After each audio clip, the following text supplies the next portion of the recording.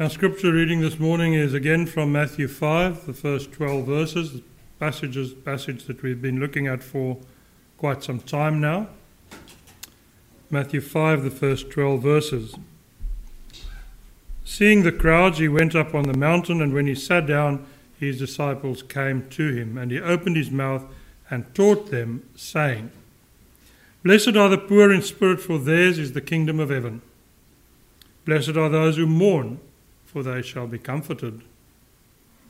Blessed are the meek, for they shall inherit the earth. Blessed are those who hunger and thirst for righteousness, for they shall be satisfied.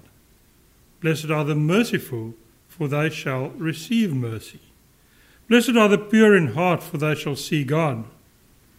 Blessed are the peacemakers, for they shall be called sons of God. Blessed are those who are persecuted for righteousness' sake, for theirs is the kingdom of heaven. Blessed are you when others revile you and persecute you and utter all kinds of evil against you falsely on my account. Rejoice and be glad, for your reward is great in heaven, for so they persecuted the prophets who were before you. And so far the reading. Now we've spent quite a bit of time over the past few months listening to what Jesus teaches us about kingdom living. And today we're going to go back to take again a look at sort of an overview of how these attitudes of kingdom living tie together. And I hope that you recognize some of the things that we'll be saying this morning, because that would mean that somewhere along the line you've also listened to previous sermons. But we'll see about that. As we look back then at these blessed sayings, we'll see that these sayings of Jesus are essential to how we are to live. They're not just good words, they are words of life. These sayings are about how Jesus expects us to live, how he expects all those who follow him to think and to act. As we heard last week, these sayings form a kingdom sandwich. They're framed in verses 3 and 10 by the very important statement, for theirs is the kingdom of heaven. That tells us that each one of these blessings has to do with the kingdom of heaven. We also need to keep in mind that when Jesus calls us to live with these particular mindsets or these particular attitudes, it's not so that we can be blessed. It's because we are already so amazingly blessed. And we also need to remember that as followers of Jesus, our lives are to be lived in such a way that other people are drawn to Jesus. That's what our lives are supposed to look like, lives that draw other people to Jesus. Before we go on to look at how these Beatitudes sort of stick together, how the sandwich is made up, at how the Beatitudes build on top of each other, there's one thing that we need to pay attention to, and that is what this blessing or being blessed means. We've touched on it a number of times over the past few months, but let me once again make it clear that when Jesus uses the word blessed, it doesn't have anything to do with that bless you that people almost automatically say when you sneeze. Perhaps in the past week you've seen on the news how people in Spain take their pets to the local churches on the 17th of January each year to be blessed, to be sprinkled with the so-called holy water. But that's not the type of blessing that Jesus is talking about either. And despite some suggesting that it just means being happy, that's just not it. Beloved in Christ, you sure can be happy when you're blessed, but being blessed is about so much more than just happy feelings. Being blessed means having favor bestowed upon you. And in this case, it has to do with favor being bestowed upon you by God, by the creator of the universe. Being blessed by God means he's turned his face towards you and he's being gracious to you. That's the type of blessing that Jesus refers to. Being approved by God. And it's against that background then that we need to look at what these Beatitudes tell us about living our lives. Our brothers and sisters in Christ, these blessednesses are not things from which you can pick and choose. It isn't like going to Coles or Aldi and standing in front of the tray of mangoes and go, this one's a bit too hard, I'll leave it, or I don't like the smell of that one, I'm not going to take that. It's not like a recipe that you can take 1 part meekness, a pinch of humility, and 2 dashes of righteousness. It's not like items on a menu that you can go and select something and leave the others. These beautiful attitudes are not only inseparable, each one also builds upon the one that goes before it. In that sense, it's like climbing up a staircase.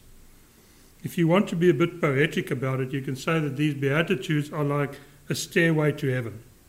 Mind you, not a stairway that leads to your salvation, but a stairway that you climb exactly because you have been saved.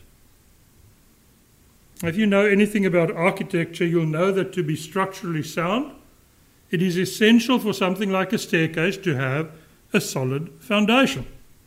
And in that sense, it's the same for the Beatitudes. When in verse 3 Jesus teaches that the poor are blessed, the poor in spirit are blessed, we need to get to grips with what that means, for it is the foundation on which the other Beatitudes are based. Why does God want us to be poor in spirit?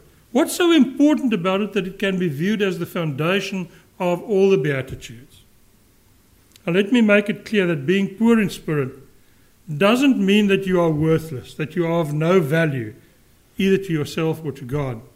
After all, hasn't Christ died for you, for me? Hasn't he died on the cross so that we can be saved? That in itself, without a shadow of a doubt, shows that we are of incredible value to him. Being poor in spirit means that we've seen the depth of our need for Christ. It means that we've got the right attitude by recognizing our dependence on God. It means that we recognize that in ourselves we have absolutely nothing of value, nothing of worth to offer to the Lord. Theologically speaking, we can say we recognize our spiritual bankruptcy. It means that we see and that we know also that without the power of Christ working in us, we cannot love others. We cannot forgive others. It means recognizing the extent of our sin. And it means recognizing how much pain, how much grief that sin causes our holy God. And it means then coming before him in humility, exclaiming like the tax collector, God, be merciful to me, a sinner. It also means that we come before God simply clinging to the cross, and that with humility, with deep humility, we can cry out, O Lord, we come before you with nothing in our hands and helpless. We ask for your grace. Congregation, that is spiritual poverty. That's the foundation of what is to follow. Now, Jesus secondly teaches that those who mourn are blessed. Please note that Jesus doesn't say, blessed are those who always moan and groan about how difficult life is. And although it is certainly a blessing to know that the Lord is near us and draws close to us and draws us near to him when we are grieving or mourning, when we're mourning over a loved one, a parent or a child or a spouse, this blessing is also not about that type of mourning.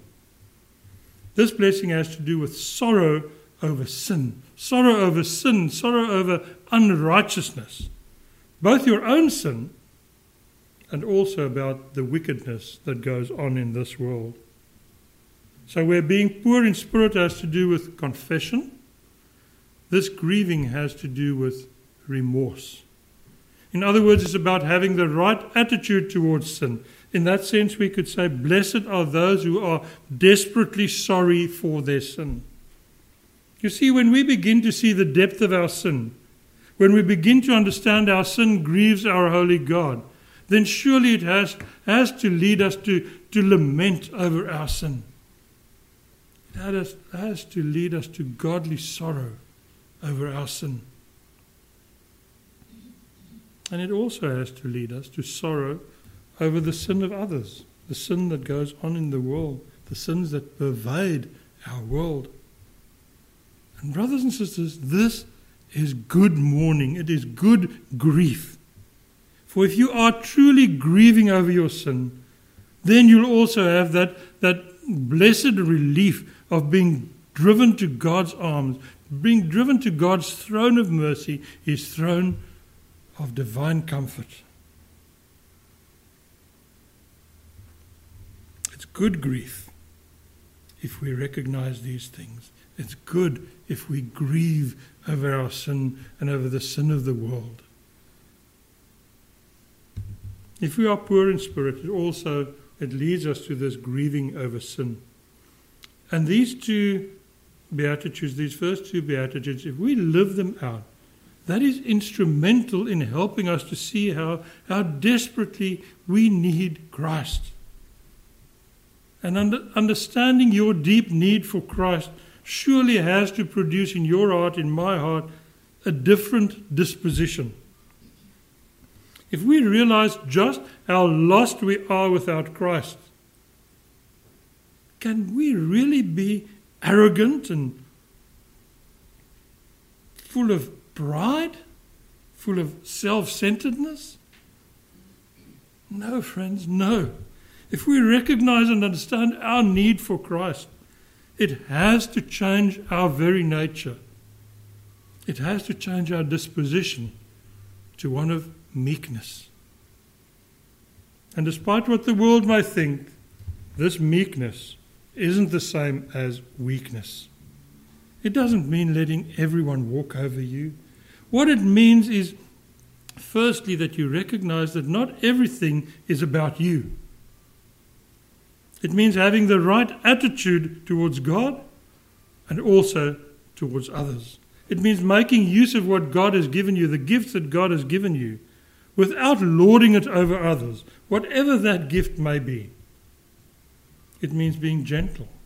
It means being humble rather than arrogant or self-centered. It means being willing to serve others rather than to expect being served. Because in so doing, in serving others, we will be like Christ to others. And isn't that what we are called to be and to do? Recognizing the depth of our need for Christ prompts us to grieve over our sin, to live in meekness before our God. And together these beautiful attitudes produce or awaken in us a spiritual thirst to live according to God's will. It results in a healthy spiritual appetite, an appetite to live righteously, and also for righteousness to prevail in this world, for righteousness to prevail in the lives of others as well. And this is quite different from what we see in the world, isn't it? And to be honest, what we sometimes see in our own lives as well.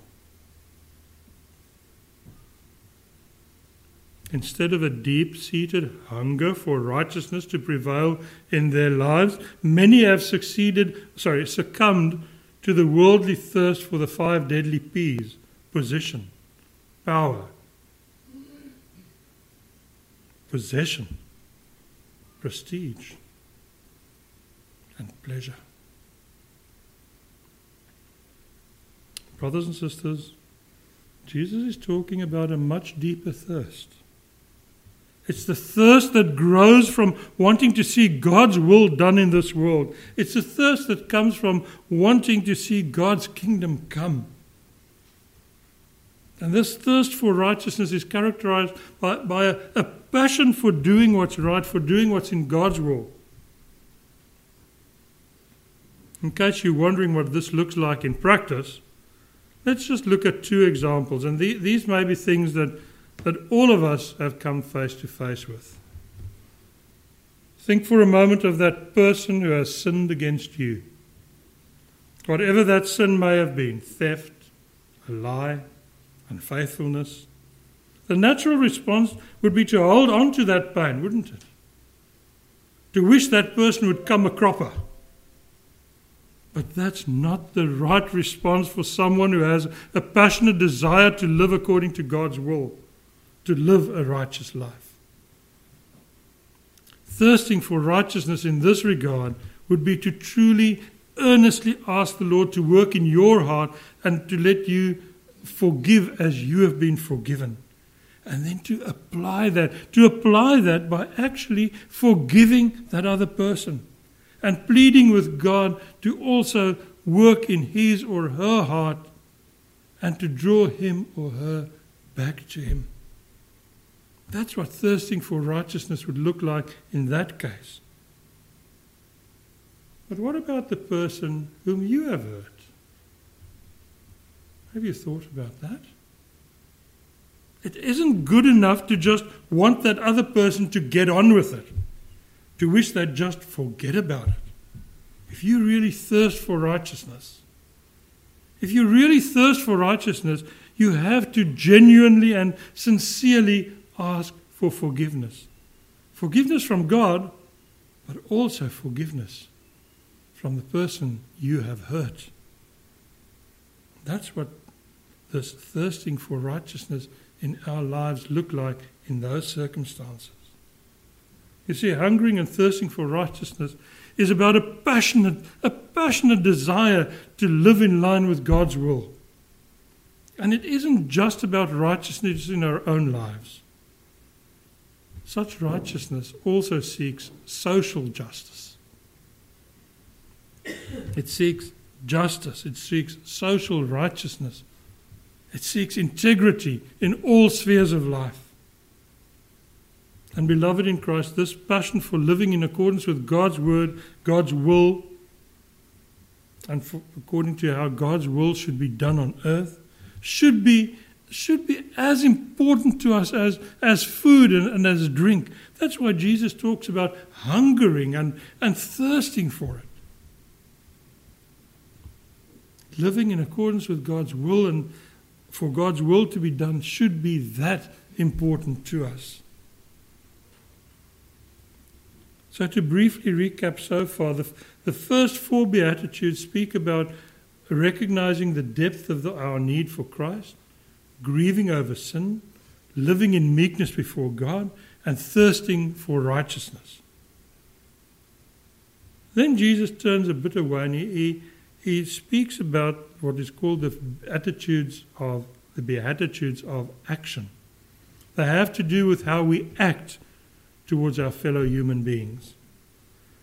The first of these Beatitudes tells us that those who are merciful are blessed.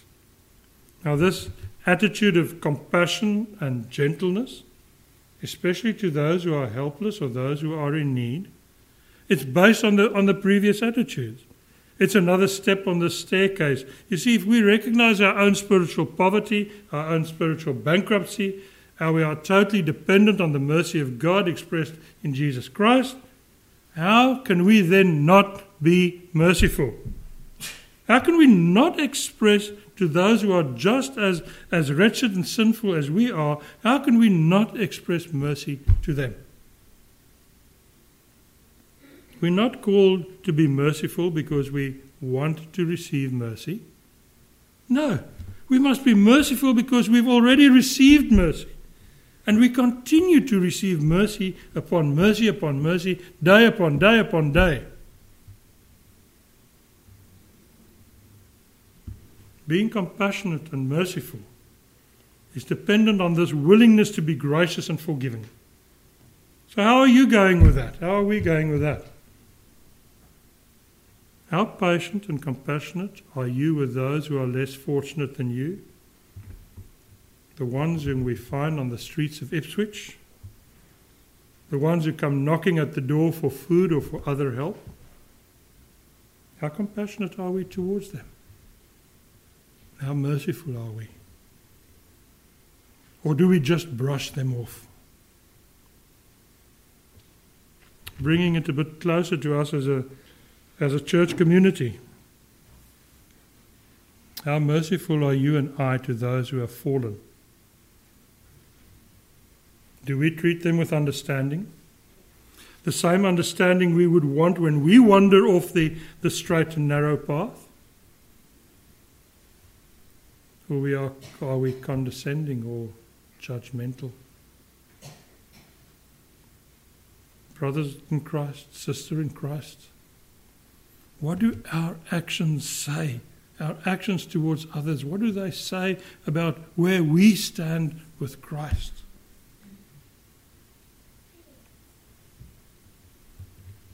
Jesus goes on. He next speaks about the need for a pure heart. He's previously described the scribes and the Pharisees as whitewashed tombs that are beautiful on the outside, but filthy on the inside. And that's the sort of message that he's working with as well when he speaks about being pure in heart. Purity of the heart has to do with not having divided loyalties in terms of our relationship with God. It's about the purity of devotion to God. It's about the type of devotion with which David prayed to God to create in him a clean heart. This purity of heart covers all aspects of our lives. All aspects. It has to do with putting God first in what we think, and also about how we think about others, in how we respond when, for instance, our friends use God's name in vain, in how we react when our family or our colleagues tell dirty jokes or vulgar language. It's reflected in how sincere we are in our motives, and above all in the sincerity of our desire to be purified, to do God's will. And this desire to be purified by God's holy fire places us in an ideal position to bring reconciliation into the lives of others. You can't be a peacemaker if you don't first let go of your own ego. To be a peacemaker, you have to be meek and gentle. You have to be willing to make the effort. Yes, even if it means you might be knocked back. It's no wonder that Jesus can say, "Blessed are the peacemakers."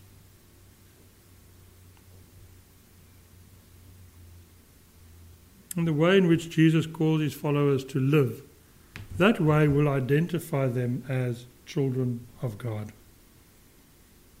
And friends, in this fallen world, being identified with God isn't always a good thing.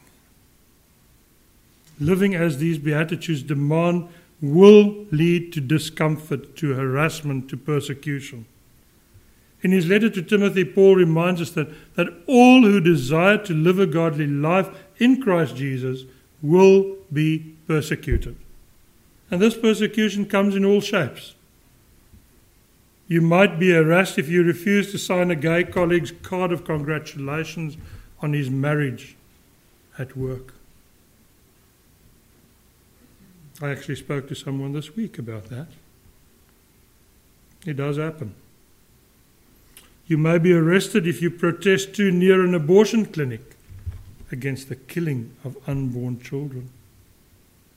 Your friends may cut you from their Twitter or Facebook or Instagram or whatever accounts if you speak up against things like sex outside of marriage or homosexuality. Some of your fellow believers may even stop inviting you to their homes because you take a stand against the language that they use outside of church.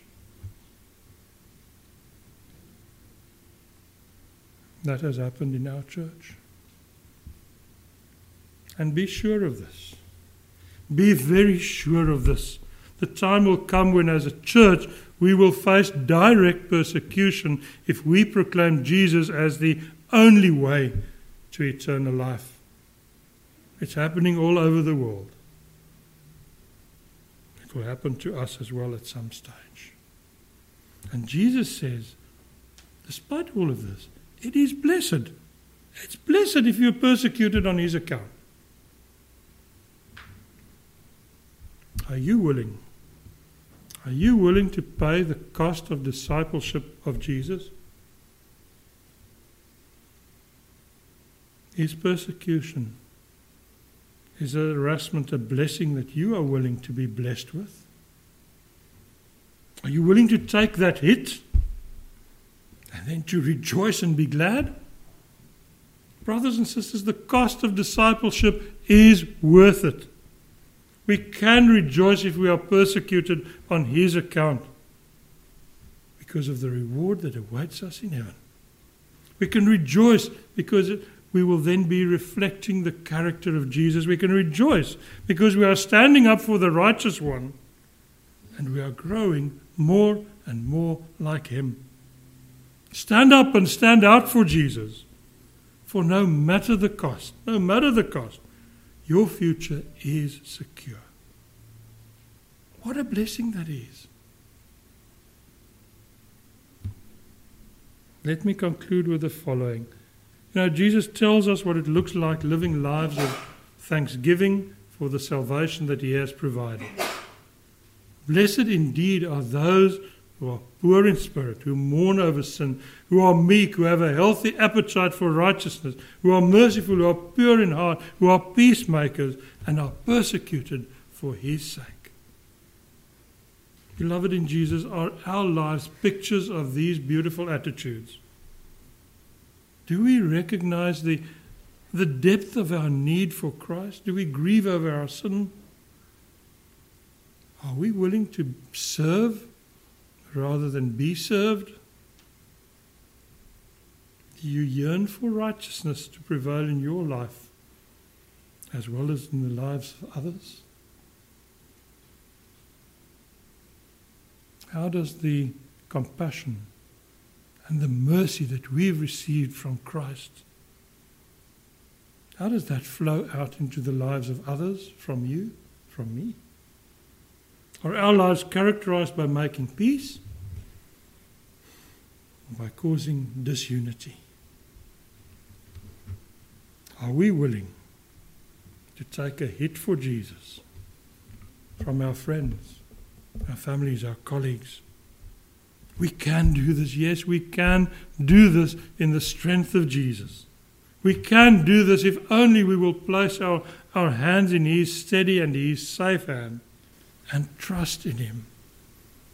For He is faithful and He will enable all those whom He has called. We can do this in Christ's strength.